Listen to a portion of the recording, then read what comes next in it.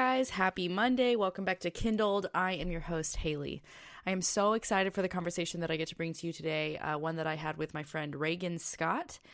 Before I give you that episode, I want to let you know about a couple announcements.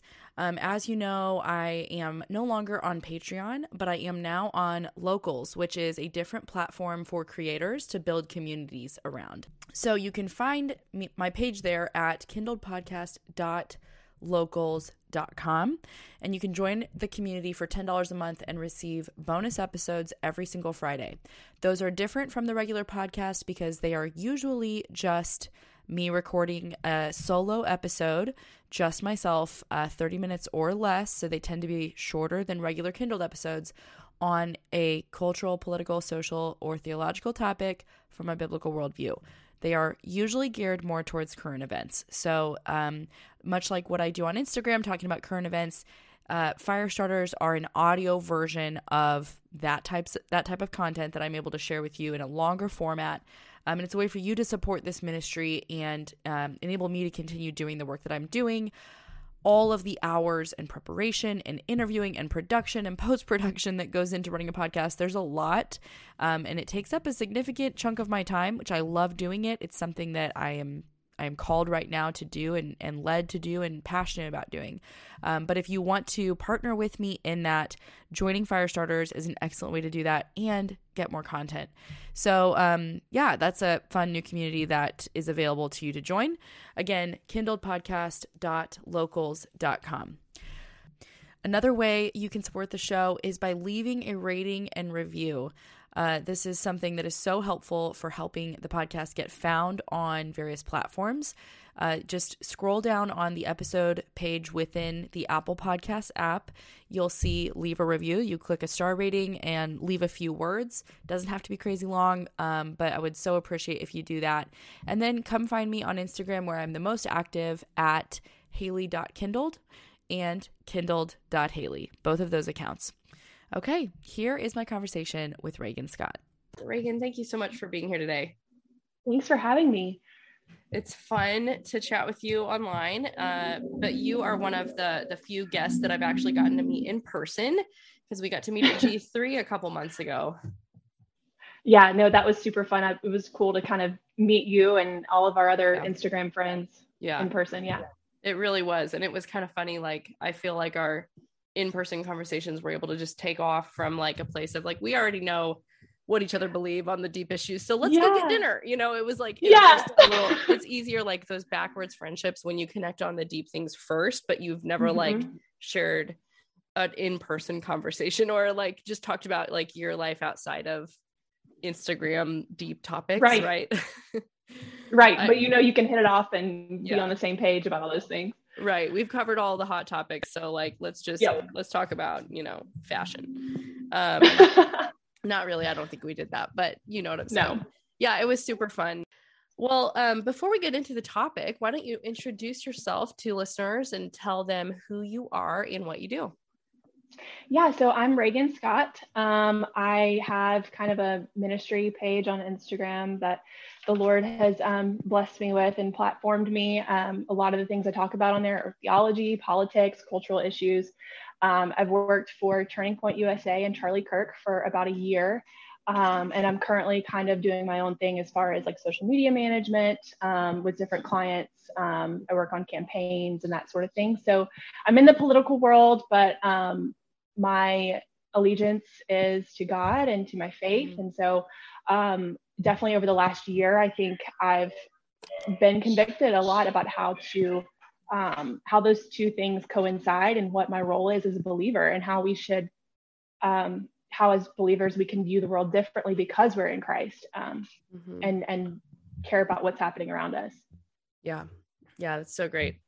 Yeah, you're someone that I just am so impressed with the level of wisdom that you have at such a young age. I mean, I don't know how old you are. Mid-20s? 24. Okay, am I allowed to ask that? That's kind of rude, isn't it? But you're like, you're so wise for a 24-year-old, way more so than I was. So I'm just so thankful that, there are people, a decade younger than me who are truly seeing reality as it is, seeing the world through clear lenses and able to speak to that because, you know, even though I'm also young, I mean, I'm 33, almost 34. Like I think that no matter where you're at, just seeing younger people than you coming up behind you, you know, seeing the truth, people that God has really opened their eyes, given them wisdom, because I know it's from him. I know it's nothing like you didn't choose to be wise. He's given you wisdom and given you eyes to see. It's just so encouraging because you know, we know that like future generations, God will build his church. It's up to him. It's not up to us. And it just gives such a sense of relief, especially for those of us who have little kids and we're like, what is it going to be when, you know, when you have to take over, and seeing people like you, even a decade younger than me, is just like, okay, I see how God is continuing to work, and I can trust that he will be faithful, you know? And so I'm really encouraged by everything that you share online. Thank you. Yeah, no, it obviously does come from God. And I think that's kind of like the thing that we as Christians should realize is that wisdom comes from God. And so unless you're in Christ, like you're not going to really know what's happening in our culture. You're not going to really understand why things are happening the way that they are, and why it feels like people have gone crazy, you know? Right. So I'm so glad and so grateful for just God's grace and just the faith that he's given us, and the comfort in knowing that, you know, despite the chaos in the world around us, that we can rest in him, and knowing that this is not our home, you know? So yeah. And, you know, this will get us into our topic some, but having the ability to speak truth to both the cultural and political issues that we are seeing today, and to recognize their position in the hierarchy of importance and where they fall in terms of kind of our overall perspective and view of life and eternity and why we're here. And like you said, like you are ultimately submitted to God, and, you know, in this for the glory of God, which is evident from how you handle yourself online, but you don't shy away from the hard conversations. And, and that's one way that you can bring God glory. Right. But it's often the harder place because it requires like a balancing act to some degree. Your cat is hilarious. He keeps getting. I know he's like in my way. I'm sorry. I keep seeing like a little furry tail. Oh my God! I know. So sorry. He just wants to be in on all of this truth. Oh yeah. As soon as I'm doing something important, it's like right in the middle. Yeah, of course. Yeah, he's like, "Don't touch me until you're on a video, and then I'm gonna be right there." Yeah. So the conversation that we're gonna have today is one that I think that listeners will find very interesting. You brought this up as a topic that you wanted to speak about, and I'm so glad that you suggested it, because it's something that I've noticed too, and just hadn't quite wrapped my arms around what do I want to say about that? And so you're the perfect guest to come on and talk about it with me. So you noticed a trend in churches, evangelical churches, Christian churches, that you mentioned to me. Would you like to set the stage of what we're going to talk about and tell us what that trend is? Yeah, absolutely. So in a nutshell, it's the over politicization of the church. And what I mean by that, you know, obviously back in March of 2020, or even before that, you know, with, you know, all the BLM stuff ignited before the COVID lockdowns, you saw this insurgence in more liberal churches of politicizing their congregation and giving these social justice sermons and talking about Black Lives Matter. And you'd have pastors who would bring a Black congregant on stage to make a point about white versus Black. And then you had the COVID lockdowns and people shut down their churches. And then whenever they opened them up, if they opened them up, they required masks and vaccines. So that was the very obvious point, I think, for us was, okay, hang on, this is not biblical. This is not glorifying to God. This is not being obedient to God. But then you have two sides of the same coin, where you have conservative Christians who did what they were supposed to do. They pushed back against the mandates. They were obedient to the Lord. They kept their church open. But then there became this over politicization, where some of these pastors realized that the publicity that they were getting from pushing back against the mandates and the lockdowns, they were getting more attention. So then their congregation turned into political activists, when people would come to church on Sundays and they would get messages about how to fight back against CRT in schools, or, whatever the topic is. And so what I'm seeing is this extra biblical effort to move away from the message of the gospel and from expository exegetical preaching to, hey, here's how you can make the world a better place. And it's not by preaching the gospel, but it's by making the world more moral. And here's how to do it. And it's just, both of them are the same coin, two sides of the same coin. That it's so antithetical to scripture and God's command for us. Yeah, I mean, I totally see that. And I hadn't thought about how it started with, the social justice movement in churches, and really ignited by George Floyd, right? And we saw so many churches really stand up and kind of raise their hand and say, like, we'll fly that flag, like Black Lives Matter. Yeah. We're going to enter the conversation. This is not what, Jesus would do. And they started, using scripture to say, which, let's just be clear. We obviously do not think that the murder of George Floyd was a good thing. We don't minimize it. We don't say that was not problematic, or that there shouldn't be any accountability anywhere for any cops at all. That's not the point of this conversation or what either of us believe, but it was mobilized and utilized and leveraged to have a much different conversation than any that we were having before. And it was really just like, so unfortunately, not even about him, not even about his family, not even about Black communities. It was just about this organization making money, like, to be honest. And so it was really disgusting to see churches jump on board with that and enter the conversation in such a extreme way. And that was easy for me to see. And I will admit, it was harder for me to see how the other side of that coin, as you're describing, started to happen in churches in regards to pushing back on COVID regulations and COVID stand, right? And I did see that, like, certainly, especially in places like California, you've got like Sean Fuchs' organization, Hold the Line, hosting all these like Let Us Worship events in the middle of cities without permits and just showing up and blah, blah, blah, all of that. And then you've got like pastors that are really turning their churches into a platform to talk about these things. And they are legitimately pushing back. And some of them started out as, just like, we want to be faithful to God. We want to be obedient to him. We are going to hold church. And in the midst of that, I do remember when, and I don't even know the rules right now in California because I've just given up trying to keep track. Yeah. So I don't know where they're at right now, but I remember like last summer or the summer before even, 2020, when it was shut down like almost completely. And at one point, strip clubs were open, but churches were to be closed on Sundays, and or up to like 5% capacity or something, which is like basically closed. And I remember seeing Rob McCoy,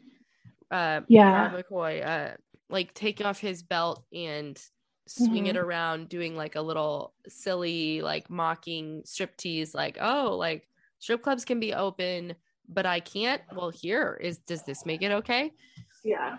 And I don't know, like just a shift there. There was a shift from, we just want to hold church and worship God, and this is within our constitutional rights to do so. This is the United States. It shifted. Yeah. What do you think that shift was about? Some people listening may be like questioning whether there was a shift at all. They may be like, well, I don't know. I think that it's totally justified in doing that because that is a ridiculous rule. So what do you say to that? Well, we have to remember our call as believers, right? Like, and what is the role of the church? The role of the church is not about our rights. If we lived in a different country, we wouldn't have the Constitution that we have, but we'd still be Christians and we'd still want to gather. And there's, underground churches all over the world right now that are still continuing to gather and risk their lives to do so. But I think it became less about being obedient and more about fighting for our rights. And our command and our call as Christians is not to uphold our rights. Those are great things to do in the political sphere. If as the individual, like you and I do on our social media, we talk about that all the time. Like, this is about our rights, like these mandates, our kids, those are okay. But when it comes to the church and the local body, the role of the church is not the same. And so the role of the church is not to try to influence government or make the world more moral. It's being obedient to God, because that's where our allegiance lies. And so, I remember, I think it was this past summer, I think it was Craig Groeschel. He's another one of those pastors. He might be in California, I'm not sure, but there's a video of him that went viral about, he said something along the lines of, if you come into my church with a mask on, you can turn around and walk out, because I don't play those Democrat games. And I saw that and my stomach just like was in knots, because I was like, this is not like, you're a pastor, and your role is not to, like, this is not Republican versus Democrat. This is saved versus unsaved. And if you love your neighbor like you say you do, and you love the unbeliever like we're called to do, then you would do everything in your power to make sure that they hear the gospel. And so that's where I think I kind of realized, okay, this is there's a line here that's been crossed, and it's not a good one. I want to let you know about our first sponsor of today, and that is Cornerstone Curriculum. This is one that I am so excited to share with you because it has a very special place in my heart. I get asked all the time by listeners of this show and people on Instagram, where did you learn to think this way? I want to make sure my kids can think critically about the issues you talk about on this show. The answer, aside from the gospel of Jesus Christ and the Word of God, is Cornerstone Curriculum. As a high schooler, I was fortunate enough to get to complete their complete high school curriculum, Worldviews of the Western World. This holistic approach to education teaches a biblical worldview and the Bible's answers to today's biggest cultural issues. It teaches young people critical thinking and philosophy. It trains and makes disciples and leaders for the next generation. In this curriculum, students begin an integrated study of literature, philosophy, government, economics, history, geography, science, and art, showing how the ideas of each era shaped society holistically. This approach is far superior to a traditional school setting where subjects are separated into individual classes. Students who complete this program will be equipped to reason and think critically on any subject, and they will be prepared to stand firm for Christ in the 21st century. I cannot wait for the day my girls are old enough to start this curriculum. I cannot recommend it enough, and I would urge you to check out their website, cornerstonecurriculum.com, and use the code KINDLED for 5% off anything you order from their site. Whether your kids are in elementary or even in the middle of high school, Cornerstone Curriculum has resources to help you equip them today. So definitely check out their website, cornerstonecurriculum.com. Use Kindled for 5% off. Yeah. It's the same line as a pastor who would say, if you're unvaccinated, stay out of my congregation, right? It's the exact same thing. Yeah. It's taking an external, choice or characteristic or quality about a person. And it's not even about the person themselves. It's just their choice. Like being vaccinated or unvaccinated doesn't fundamentally change who you are. You are still yourself. You've made a choice that someone else didn't make, which impacts your life in ways that it might not impact theirs.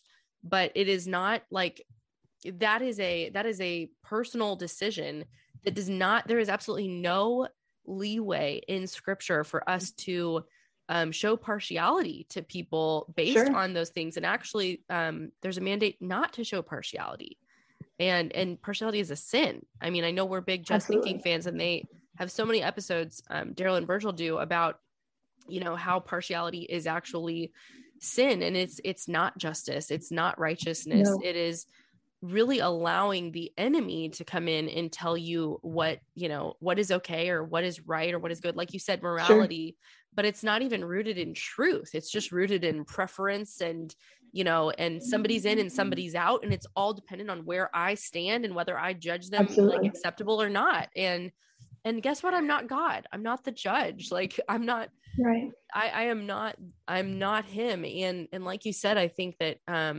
the danger here on both sides is that we become so politicized as Christians that becomes our first allegiance, is to our political party, to even an ideology, or even opposing an ideology, right? Like CRT, which both of us agree CRT is garbage and it's complete trash. Like we have no problem saying CRT is unbiblical and it does not glorify God. It is not true. But if we are ready to turn people away at the door of our church because they they don't agree on that topic, or, Yeah. or whatever, then we have a bigger problem. Sure.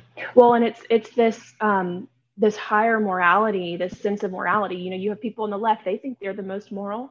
You have people on the right that think they're the most moral. So who is really more moral? And then when you look at a biblical context of what morality looks like, well, the only example of moral people in Scripture we have are the Pharisees.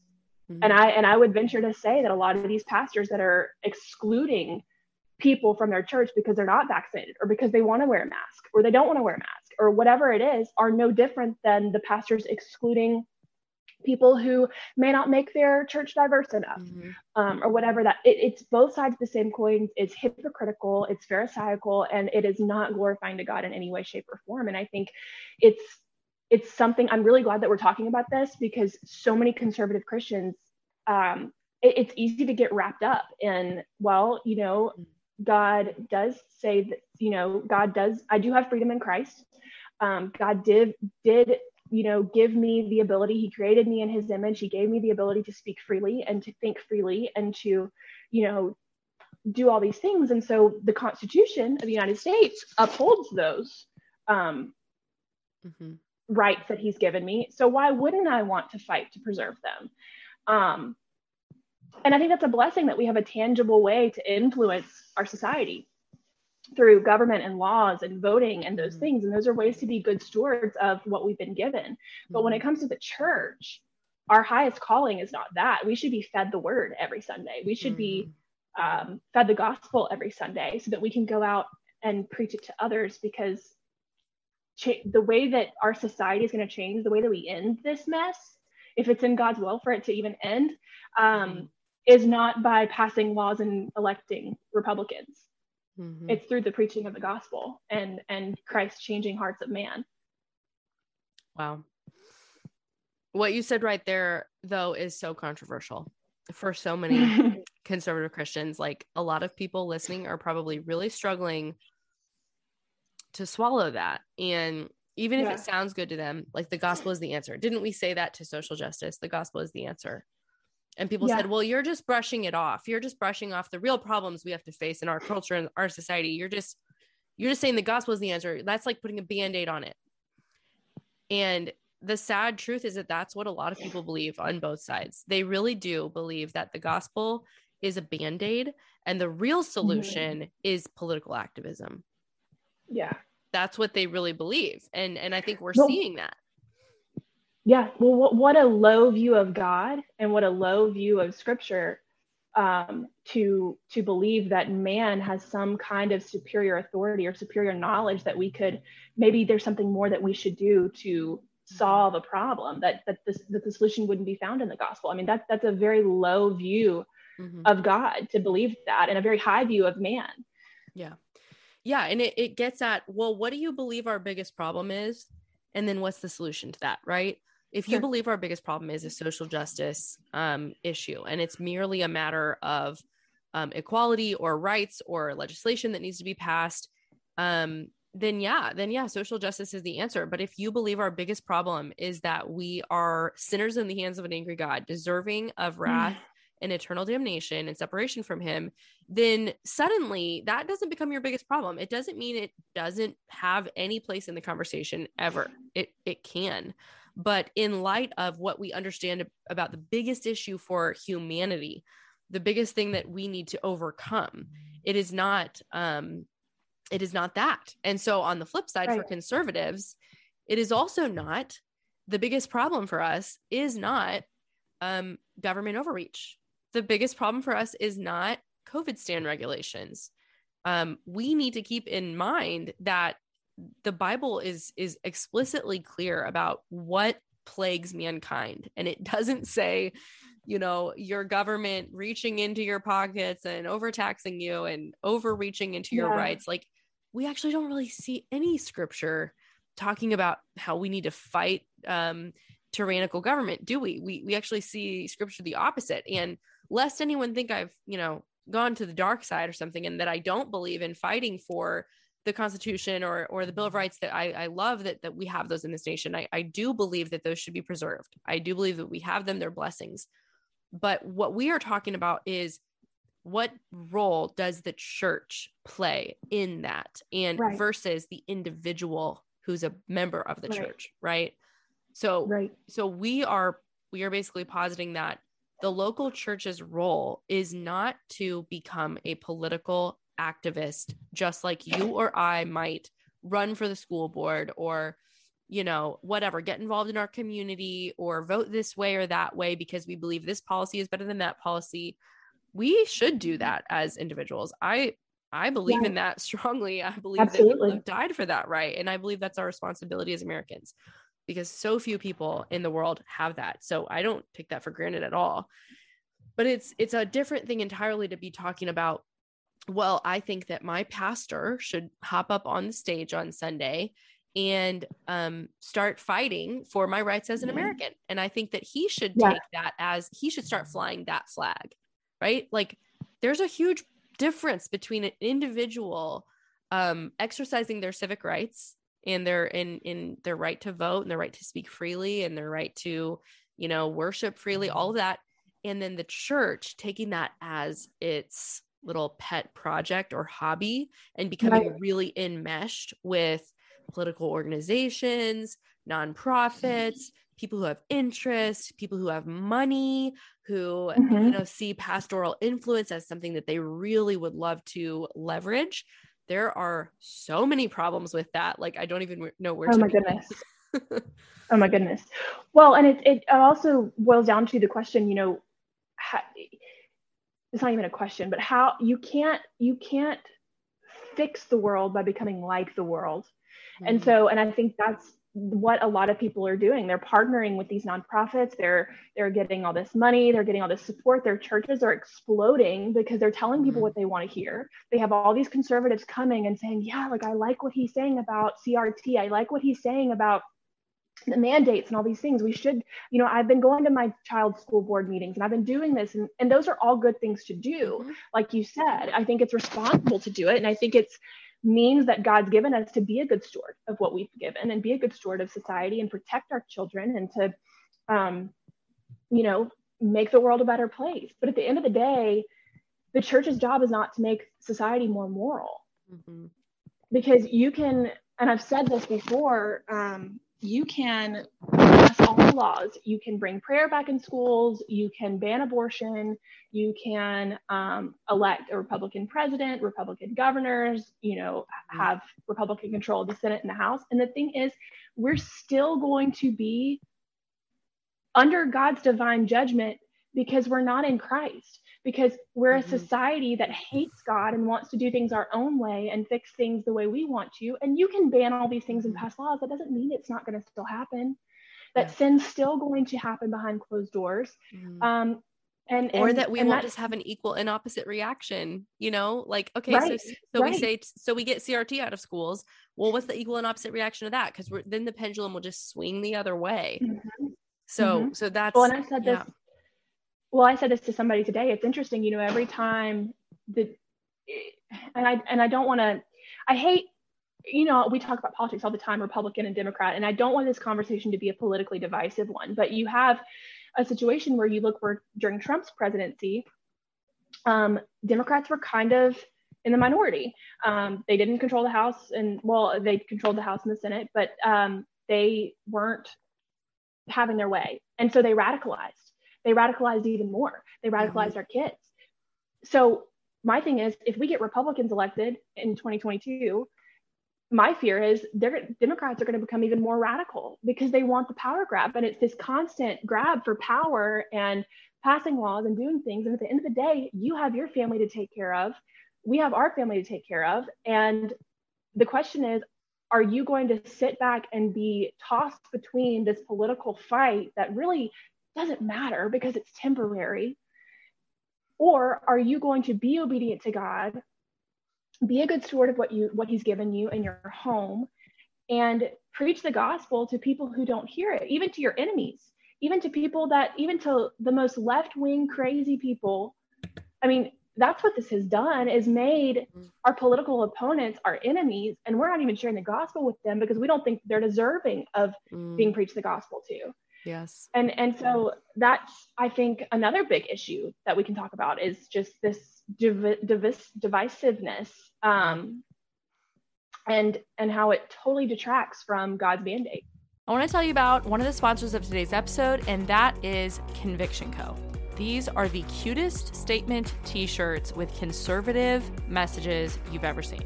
You for sure have to go browse their Instagram, look at some of their latest styles. You'll see exactly what I mean. They are cute.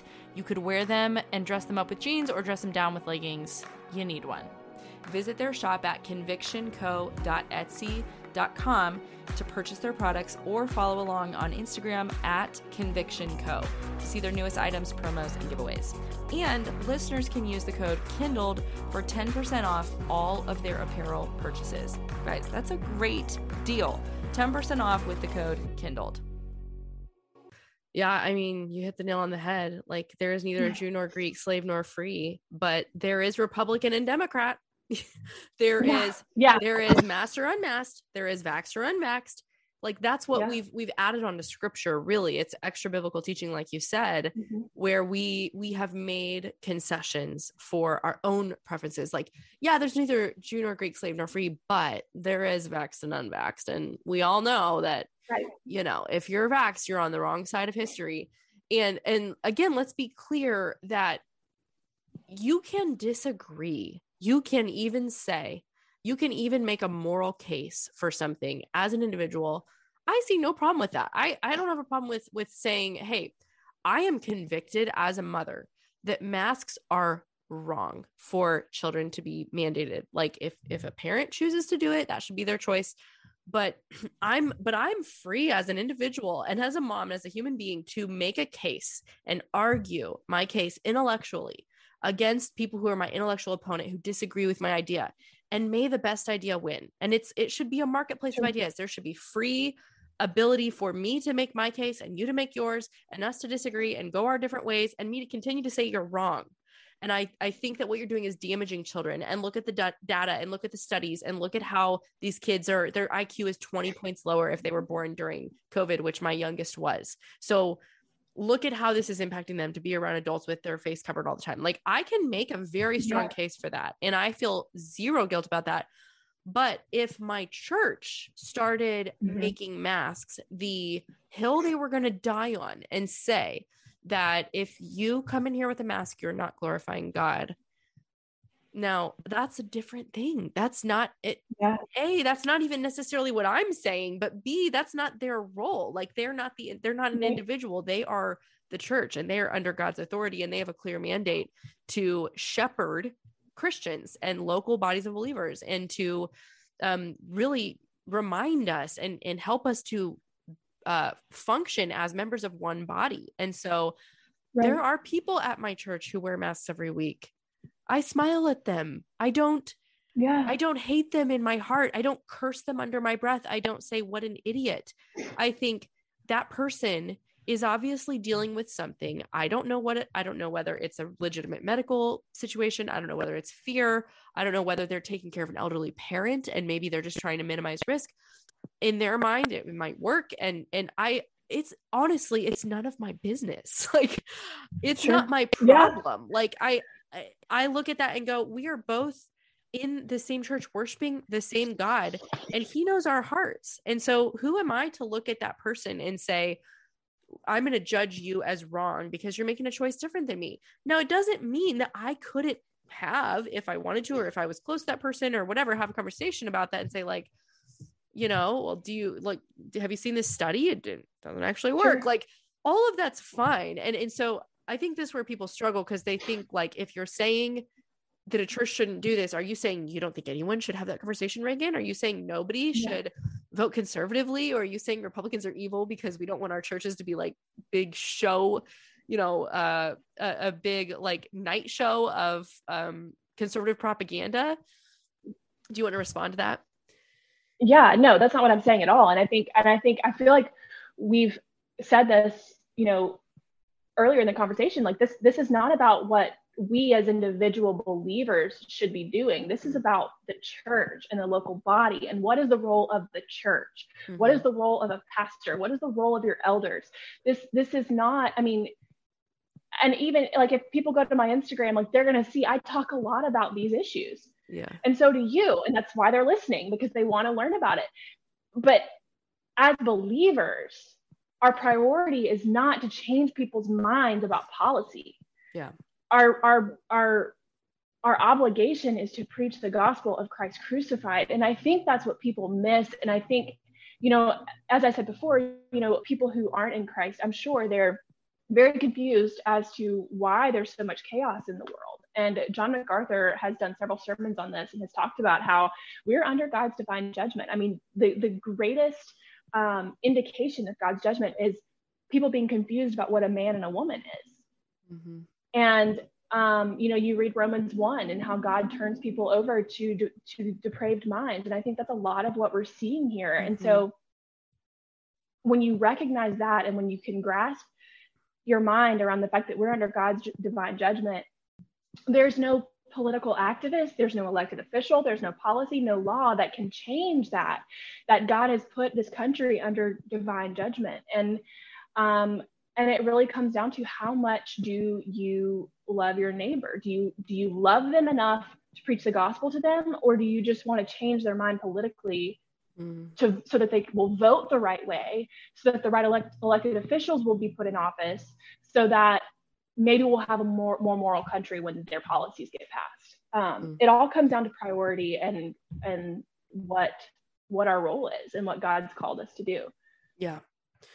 And let's be clear too, that like, it doesn't mean, this whole conversation doesn't mean that there isn't a better policy, that one policy on a certain issue isn't actually better. Like, that's not what we're saying either. There often is. Like, sometimes I think it's unclear what's best. Like, I think that we can debate it out. I think we can talk about what exactly should the welfare policy and system in America look like. And I think there's probably more than one right or moral answer to that. And I think it could look a variety of different ways, and you could have a variety of different options or things that were voted on that might all be within a moral framework, right? That weren't like immoral or causing people to be lazy sluggards or whatever, or like paying people to not work as a lifestyle, but helping people who really did need help. So I'm not against any sort of help at all, or social welfare. So there's room for us to debate on certain things. But then there's other issues. And I was talking to my husband about this. Like, there are certain issues like that. Like, how do we best help orphans and widows and those who need help, who we can help? But then there's certain issues where there's no moral way to debate that policy, like abortion. There's no moral way to decide, well, when should a baby be murdered? Or at what stage is it okay to murder a baby? How far along can a baby be murdered? Like, that is not a policy that there is room for Christians, for Bible believing Christians to debate or differ on. There is one right answer, and that is do not murder. And if you want to try and wiggle your way in through some if, and, or but, you can go ahead and do that, but it won't be under the guise of being biblically aligned. Right. It won't be. Well, and to that point, I think that's where I think a lot of the church has failed, because it's not the government's job to care for the widow and the orphan. It's not the government's job to regulate murder of unborn children. Yeah. The church should be embracing the 15-year-old who got pregnant unplanned. The church should be embracing the orphan and the widow. And you know, we just moved from Arizona to Dallas, and I can't help but use our church in Phoenix as an example, but it truly was, I had never been a part of a church that truly felt like a family. And I think that really is what God's intention was with the church is, you know, there are families who invited widows over to their homes for Christmas and for Thanksgiving because they didn't have family to go home to and to enjoy the holidays with. And so it's things like that where the church needs to do a better job of, hey, do you need help financially? We have a fund for that where people have given their money to help people in need within this church. And I think that's a lot of where we fall short, and has left a lot of room for the government to say, oh, I got it. We'll take over. We'll put in welfare. We'll do this. We'll pass these laws. And that's where you have this crossover of power, and it becomes not what God designed it to be at all. Yeah, absolutely. I a million percent agree that, right, when there is a breakdown in God's design in any way, we see decay, we see moral decay and destruction and deterioration, which is exactly what we see in the welfare system, or in the issue of unborn children. We see, and how much of that was born out of a church of decades past that refused to acknowledge unplanned pregnancies and like wanted to hide them because it was shameful, and they didn't know, or like they didn't have a good answer for that. There wasn't grace, or there was judgment and condemnation. And how much of it is literally rooted in that era, like I don't know what, 40s, 50s, 60s. And we created an environment, and I wasn't alive, but the environment was created that was ripe for sin and evil and wickedness to get in and to come and steal, kill, and destroy. And that's exactly what always happens. And so, this is again, though, reinforcing what you and I are saying about that the role that the church plays is really important and key. And God has laid that out in scripture. It doesn't mean that you can't have an opinion here, but what is the role of the church? Right. And, I just think that so many of the problems have been created because we've rejected God's plan and his design. And we've said, we know better. And we've asserted our authority over God's, which really means we've just become idolaters. And there are just, it's become more evident over the last 2 years to me as a Christian conservative, that there is a lot of idolatry amongst our ranks, and a lot of, replacing Jesus with a political savior. And he told the Jews when he was on this earth, I did not come to establish my kingdom here. Like this is not it. Like they were so confused and so disappointed. And that's like literally why he was killed, because he didn't do what they wanted him to do, which was overthrow the wicked Roman Empire and establish his kingdom here and make them all little like lords and ladies sitting at his right and left hand. Right. Like that's what they wanted. And he didn't do that. That's not why he came. And yet we're still here today, 2000 some odd years later, saying, but aren't you gonna, like, isn't it about policies, Jesus? Like, don't I need to get elected, Jesus? Like, I feel like that's what we're saying. There's nothing new under the sun. Yeah. It doesn't change. Well, and I think too, this has been my biggest fear out of all of this. You have all this idolatry, and this is why it's so important for Christians to be discerning, and why it's so important to pray for discernment, not just for ourselves, but for other people. Scripture tells us to do that, to pray for other people to have discernment as well as ourselves. And be in the word, know what the word of God says, and pray for that wisdom that only comes from God's word. Because when it comes down to it, if you have all these conservatives going to their conservative church because they like what they're being told, they agree with the political stances coming from the pulpit, you're going to end up with a bunch of false converts running around who think that they're saved because they stand for the right things politically. And that is so dangerous. And the same goes for the people on the left who believed that because they were social justice warriors that they were in favor with God. It's the same danger, and it leads on the exact same path to hell. And that's why I feel so passionate about this, is because the path is very, very narrow. And so if you love other people, and if you care about, not just here on earth, but eternity, then what happens on this earth doesn't matter. We can do what we can by the means God's given us to influence our culture and our society, but ultimately you're not going to change people's minds about abortion and transgenderism and critical race theory and all those things by just talking points. It takes God turning a heart of stone to a heart of flesh, and softening their heart to the truth about life in the womb and people being made in the image of God. And so that only comes from the faithful teaching of the gospel. Yeah.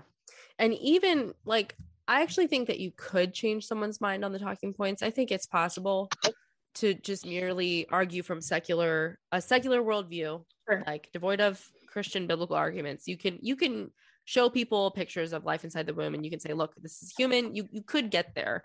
And I think that we're seeing a lot of that with this younger generation, that they're actually the most pro-life They are more pro-life than previous because they've heard the heartbeat. They've seen the photos. They're like, what? Oh my gosh, that's really a baby. Like, duh. Of course it's a baby. Yeah. Everybody knows it's a baby, but you're just denying it, right? Like you are literally suppressing the truth because you prefer sin. That's what you're doing. Right. But so I think you could get there using just secular reasoning or physical evidence. The problem is you still would be bound for hell. Like even if you agree CRT is racist, even if you agree baby inside the womb is really a life.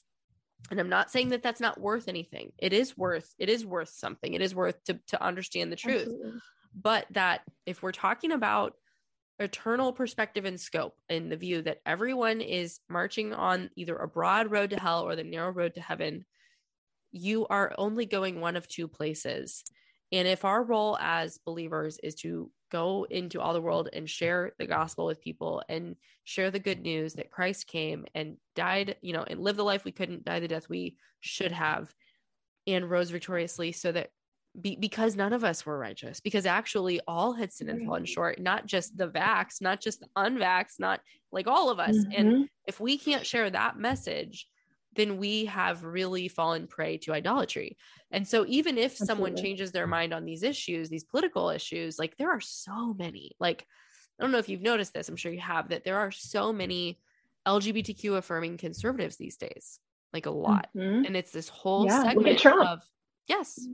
And Trump changed his mind on that issue because it became politically opportune for him to do so. And I mean, he probably changed on a lot of things, but like there was a moment where I remember realizing, oh, so that's how it's going to be. Okay. Like if I want my party to win, I have to kind of give on this issue. I have to say it's not the biggest issue to me. And as an individual, like I did vote for Trump. So I obviously did say, lesser of two evils, right? Like this is the better path forward. But it as principally, like if all we're concerned about is these policies and we start saying it doesn't really matter, all I want to do is just link arms with anyone who will vote conservative, and I'm not going to actually preach the truth to you that, listen, you're living out of line with God's design and this is actually bad for you, and this is, the Bible calls this sin, and if you are not saved, like you are in a state of war with God and enmity with God, and here's what that means about your eternity. If I become politically enmeshed with that person or that group or that organization, like what does that mean for their soul? If I am now, it is actually not advantageous for me to speak the truth to them. It's better for me to hide the truth because we're political allies, right? Like there's a real risk there that I think a lot of Christians have just kind of like pushed away. And absolutely, I'm not saying that it means that you're going around trying to make an enemy where you could have an ally. That's not really the point of what I'm saying, but I'm saying that a lot of people would rather find a political ally than they would share the real truth and the gospel with people, because it would create enemies. I want to tell you about my last sponsor of today, and that is Little Light Artisans. These are beautiful, handcrafted from start to finish by a small Christian family-owned business, one-of-a-kind earrings that you will not find anywhere else. I actually have a couple pairs of these earrings, some that are very retro mod with like a wood and resin with gold flecks. They are truly some of my favorite earrings that I own. And actually this weekend I went to a hotel with some girlfriends for an overnight for someone's birthday, and I panicked because I thought I had lost one. By the time I got home, I realized that it was just at the bottom of my makeup bag, and so I was very relieved because these are truly my favorite. And this company is amazing. You're going to be getting 20% off on all orders over $100 with the code TAKE20, and you can shop all of their designs at littlelightartisans.com. Be sure and follow them on Instagram at littlelightartisans. And check them out. They are super lightweight, easy to wear. I don't do heavy earrings that like pull my earlobes down. I just can't do it. These are big statement-y type earrings, but super light and beautiful. And it's a great business to support. So check them out at littlelightartisans.com. Well, and I think you even see that within the church. Again, you see churches, Christian churches, linking arms with secular organizations, and who also work with other religious groups. And then you have this ecumenical army of people, of political activists who are fighting for the same cause, but there's no truth being shared. There's actually nothing in common with these people, because at the root of it, you have one group who believes that they're made in the image of God and that Jesus is God, and that they're dead in their sin, and that the only way to salvation is through Christ. And then you have other people who don't believe that. So then what cause are you really fighting? You're just trying to make the world a more moral place. That's all it is, because it's ecumenical group of people linking arms to just fight for policy and moralism and put salvation and eternity on the back burner. Right. So what groups are you speaking about specifically? Like, who is doing that and where, and like what are you actually seeing? Yeah, so I saw that a lot. Actually, during my time when I worked with Turning Point USA, they have a Turning Point faith arm that they have created. And as soon as I learned about it, I was like, oh, this could be a good thing. This could be a good idea. And then as it got developed, it was more, from my understanding of the format of actually going into the church, pastors inviting this organization in to create chapters within youth groups, and to get the youth groups involved, and to register people to vote, and to bring in political celebrity speakers to come and speak to the congregation. And I think it's great and fine and wonderful if on a Thursday night you want to have a meeting at your church and talk about current events. That's fine. But on Sunday morning from the pulpit, when you have vulnerable, impressionable teenagers who need the truth of God's word more than ever. Like, I don't know about you. I remember where I was at 14, 15 years old in the youth group. Like I needed God's word. Mm-hmm. They're not getting that. They're getting, oh, this is how you can fight in your community and, do X, Y, Z. And it is idolatry. Like you said, it is total idolatry. And it becomes no longer a church, right? It becomes just this building where these political conversations can happen, and that you can use Christian words like the Bible and Scripture and God, and they can use our language and use our words, but that doesn't mean that the word of God is being held to their authority, and that doesn't mean that they're glorifying God in what they're doing. Mm-hmm. So Turning Point has this faith arm, and basically they're seeking to kind of bring people of all different faiths together who are conservative, who are aligned politically with them. And they're asking those people to work together. In what ways? Like, do you know practically how does that work out? Like, is it like bring Muslims and Christians together to mobilize in your communities, or how does that work? Yeah. So from what I was told about it, and how I understand it to be, is that it'll be temples, mosques, churches, anyone who invites them in. So pastors who say, hey, we need you to come to our church and, register people to vote. We need to your help getting this speaker at our church. We want to start a chapter in the youth group. So it's on the grounds of, they're not going to go unless they're invited. But why are these pastors inviting them in the first place? Because if Scripture is sufficient, then we don't need extra biblical lessons on how to be involved in the political sphere. Yeah. So, and I think too, if the word of God is being faithfully preached, the full counsel of God is being preached from the pulpit, you don't need lessons on how to view CRT or how to view abortion or how to view these policy issues. You're being preached the full counsel of God. You know where God stands on these things. Mm-hmm. And so, and I think that's the more ecumenical you get, the more further from Scripture you get, the more your doctrine is compromised, the more your theology is compromised, and God becomes small and you become big and able to save the country. Yeah. Wow. That's interesting. So, are you, like you mentioned the work when you were working with Turning Point, are you no longer working with them? Nope. So things kind of came to head around October. Whenever this Turning Point Faith stuff kind of started, I pushed back on it a lot. Didn't really go anywhere with it, but pushed back on it. They kind of transitioned my job to something else. So I didn't, because I just felt like I told them, I was like, I can't do my job. A lot of what my job required me to do was to promote stuff on social media. And I was like, I can't do this. I'm not aligned here and I can't. So they kind of respected that and kind of transitioned my job over, and things just kind of sort of came to a head. I'm very vocal online about the things that I care about. I always have been.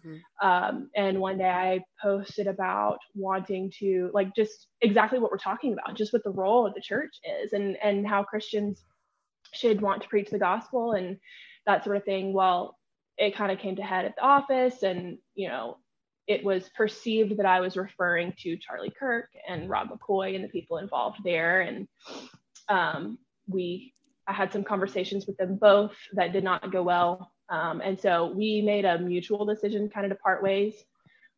So that was back in October, or no, I'm sorry, not October, August. And then I started working for a US Senate campaign in October. So, but I'm grateful for that. And I think the Lord pulled me out of that when, because I don't know, I was at the point where I was ready to leave. And I think that God pulled me out from a situation that probably would have gotten worse had I stayed. So that's tough. That's really hard. Cause I know that, you know, I know that you're not, the challenge is it's like politically you're aligned with those people, right? Yeah. Totally on the same page politically. Yeah. The problem is a matter of, like we've said earlier, like hierarchy of authority and who you're ultimately submitted to and whose word actually is final. And I just think there's a lot of conflicts for someone when they start to fly the flag of, you know, conservative politics. And am I cutting out for you? Yeah, just a little bit. Okay. I think now it's caught up, I think. Okay. Weird. I keep hearing like little glitches in my ear. I don't know if it's on my end. I don't know whose end it's on. Weird. You're fine now. Okay. I just think there's a lot of challenges there, and that's why I think it's important that we remember our role as individuals, the church's role. If we are all playing the right role, if we are actually in the position God means for us to be, this all works together, you know? And we were saying earlier about people who have gotten swept up in overly politicized churches. Well, like the problem too for the, and you said false converts, like I see that a lot. I see a lot of very conservative people who do not know the gospel, and yet they're cool with Jesus. They're like, yeah, like I believe in God and I'm good with Jesus, whoever that guy is. Like, sure. You know, I even want my kids to learn it, or I even want my kids in private school because I hate government schools. And they would make all the same decisions I would, but it would be from a different place. And it would not be like, they're not necessarily Christians because they're just conservatives who really like everything conservatism stands for. They want to push back against COVID tyranny. They don't want to get vaccinated. It's just like all the things seem like they're there, but they don't know Jesus. They don't actually have a relationship with him. They're not saved. They don't understand, or even they would not even agree that they necessarily are, have fallen short of the glory of God and that they are in sin. Like they wouldn't even necessarily agree with that, but they're good with everything else, you know? And it's just so fascinating to me because I'm like, how do you not see this? But then it's like, well, of course you don't see it because you're in a church that literally is preaching, motivational speeches to you every single week and helping you with your time management strategies. And you've never learned scripture and you've probably never even opened a Bible. Yeah. Or bringing in non-believing pagan political celebrities to come in and speak to the congregation. I mean, what it becomes an event, it becomes an attraction. It's not, and I think it's fine. Like, like if you want to bring James Lindsay on a Thursday night and talk about critical race theory, that's great. But on a Sunday morning on the Lord's Day, when you have people who are there to be fed the word, who need to hear the gospel. I've been in church my entire life, Haley, and I was a nominal Christian until 2019. And I thought I went every Sunday, every Wednesday night. And I thought I knew Jesus. I thought I had a relationship with Jesus. I would get on the spiritual highs at the, youth camps and all those things. But at the end of the day, I look back and I'm like, no, like I was never actually given the gospel. I was never actually told that I'm a wretched sinner in need of a savior. I was never told about God's wrath. Repentance, what is that? Like, it's just, that's what people need to know. And you can pull the language, you can steal the words, talk about Jesus, you can talk about, the Bible and scripture, and this is what this verse means out of context. You can do those things and deceive people. But at the end of the day, those people are not going to be saved. They're not in Christ. Yeah, man. So good and so true. Yeah. I guess I missed that, but did a church bring James Lindsay to church on a Sunday morning? Yeah. I know he's, for those who are listening, churches. James Lindsay is an atheist, but he is a very, very intelligent and aware, and he sees things clearly in terms of everything that's going on with CRT. And I mean, he just very, very intelligent, reasonable human being. He's been on Ali Stuckey many times, and he's fascinating to listen to. I mean, and she said to him, she's like, James, you're almost there. You're almost there. Like you almost see it. Cause he sees so many inconsistencies with like CRT, and just like, he's like, they're the racists. Like he sees a lot of that, but he's an atheist. So the irony, like that a church would bring an atheist, parade an atheist onto the stage in front of their congregation to what? Like to show them how smart he is? Like how sad, like how tragic. Well, it brings nothing of value to their souls. I mean, and I, like you said, I like James Lindsay. I think he's the nicest guy. He's brilliant. There's so much to be learned from him, but he's not going to do anything for your soul. He's not going to do anything for glorifying for God's glory. And what about his soul? Or showing you how to do that. Yes, absolutely. Like, do we actually not love him enough to tell him that without Christ, he is destined for separation from God in hell for eternity? Do we not? We are so hateful as a church, as conservative Christians. We're so hateful that we don't love James Lindsay enough to risk an earthly relationship with him in order to worship with him at the throne of God forever in eternity. Like that's what we're really saying, is that we actually don't give a rip about you, James. We just want what you can give to us, which is your alignment or your ideology, your amazing ideas, your amazing brain that is not, twisted and contorted by all of these liberal thoughts that almost every other atheist is. So can you help us, James? Can you help us get to those people? Like that's what we're doing. And it's just despicable. Yeah.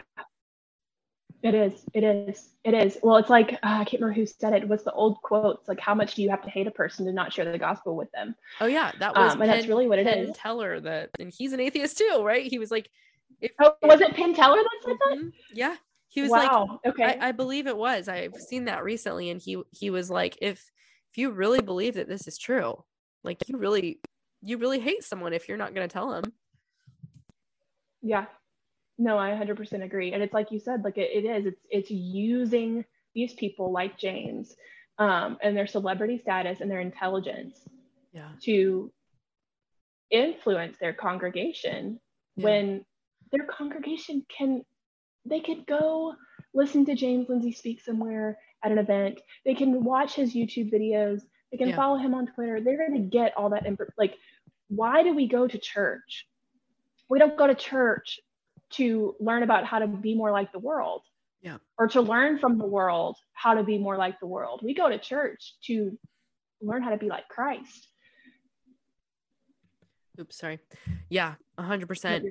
So for the person who's listening, who's like, whoops, maybe my church is kind of getting into some of that. What if someone is like, I've seen a lot of that at my church. I didn't even know to think that that was wrong. I thought that I was winning in 2020 to 2022 in the era of everyone's churches going woke. I thought I was kind of winning with a church that saw things in a true light and was speaking to them forcefully from the pulpit, and maybe even leveraging some of these other relationships, and they're concerned that maybe they, maybe they missed it. What would be your encouragement, or what would you say to that person? Well, I would say first, first of all, I'm so thankful I think for all this COVID stuff and the things that we've seen happen over the last couple of years. I think it really has pulled the veil from our eyes and revealed to us a lot of things like this, and areas we're being deceived. And but remember that the path is narrow and God is sovereign, and that, the Bible talks about there's going to be a lot of false teachers. There's going to be a lot of things that you're going to have to go back to scripture and say, okay, does this line up? So my encouragement would be, if you see that that's happening in your church, I would encourage you to talk to your pastor or talk to your elders about it. And to bring this to them in love and concern, because it really is life or death. Like, this is not just about what the next 4 years are going to look like. This is about people's eternity. And if that doesn't work, I'll say the same thing I said to people who were in churches preaching social justice: go find a new church. Yeah. And that's not fun. That's not a fun decision to make. I think right. Lawson and I are dealing with that right now. Having moved to a different state, we're having to find a new church, and it is not fun. Master's Seminary has a fantastic church finder. Founders Ministries has a great church finder where you can put in your zip code and find a church near you, and find solid pastors who are going to expositorily and exegetically feed you the word verse by verse every Sunday and tell you who God is and the glory of God and point you to the cross every Sunday. That's what believers need. So, my encouragement to you is that you are where God wants you to be right now. And, use discernment and through prayer. And, if that means moving churches, then it would be obedient to do so. This is a great call to Christians to just be on guard, really. At the end of the day, be on guard, be aware, know this is happening, look out for it, be discerning, grow in discernment, read the Bible if you want to grow in wisdom. And just from a personal, I'll just share personally, I have prayed for wisdom my entire life. Since I was 13, writing in my journal, being super emo, crying over my journal, writing letters to my future husband. I have prayed for wisdom. I don't know why. I think that was a gift from God that caused me to desire it, even though I probably barely knew what I was praying for. And so legitimately pray and ask God to give you discernment and wisdom. And believe that he will. He is not someone who delights to have his children not be able to discern the truth. The Holy Spirit, if you are his, is living and active inside of you and is able to help you discern truth from error. And so a lot of times I think it's just that we are turning to the world and asking for them to help us and not asking God to be our help. Right. Well, and even scripture says that God gives wisdom generously, that it's he delights in giving us wisdom because it makes us more like him. Yeah. I think it's so easy to resort to these tangible things like political activism and policy and voting. But in reality, if we want to be wise, wisdom is something that only comes from God's word and from God. It's a gift. So you hit the nail on the head with that's how you achieve it. Yeah. And well, Reagan, thank you so much for coming on and talking to me today. Where can people follow you online and get connected with what you're doing? Yeah, you can follow me at Reagan Scott on Instagram and Twitter. I'm more active really on Instagram these days than other platforms, but that's where you can find me. Awesome. Well, thanks again. And I hope you have a great rest of your day. Thank you. You too. Thanks for having me, Haley. All right, guys, that's all I have for today. I hope that was an encouraging and challenging conversation for you. I always want to bring topics to you guys that maybe stretch your thinking, stretch your comfort zone, even provoke you to go to the Word of God and search Scripture on these things. Don't take our word for it, but actually open your Bible and pray, talk to your pastor, talk to your leaders at church, and I want to be a place that edifies and builds you up in truth. And again, if you want more from Kindled, if you are out of episodes, if you have made it through all of my content from the last 4 years, join us inside the Firestarters community on Locals, kindlepodcast.locals.com. If you're in there, I will see you Friday. If not, you will be hearing from me next Monday. Have a great week, guys.